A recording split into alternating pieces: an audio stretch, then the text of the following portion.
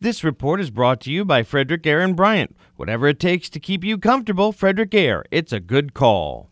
Testimony was taken on Wednesday by the Maryland Senate Finance Committee on a bill to make permanent the state program providing young adults with subsidies to purchase health insurance. It was set up in 2021 as a pilot program. The president of Maryland Healthcare for All, Vinnie DeMarco, says it will end this year unless the General Assembly makes it permanent. Thousands and tens of thousands of young people would be thrown off health care or not be able to afford good health care if this bill doesn't pass.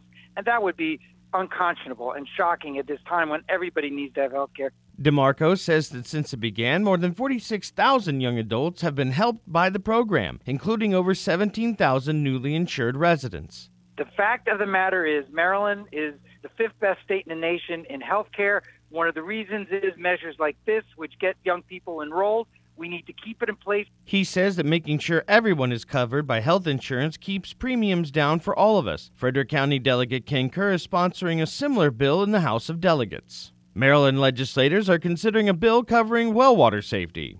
Legislation to establish a private well water safety program within the Maryland Department of the Environment is sponsored by Frederick County State Senator Karen Lewis Young. If the measure becomes law, Lewis Young says MDE would also provide grants to participating counties or individuals to have their wells tested and to pay for any remediation if the water is found to be contaminated. She says contamination has been detected in a number of wells around the state, especially those on the Eastern Shore and Allegheny County. According to the science, nitrates from farms are running off into the water supply and contaminating the water. The bill would also set up a database of information on private wells around the state, and that any parcel of land which is up for sale and has a private well, that well must be tested as a condition of sale.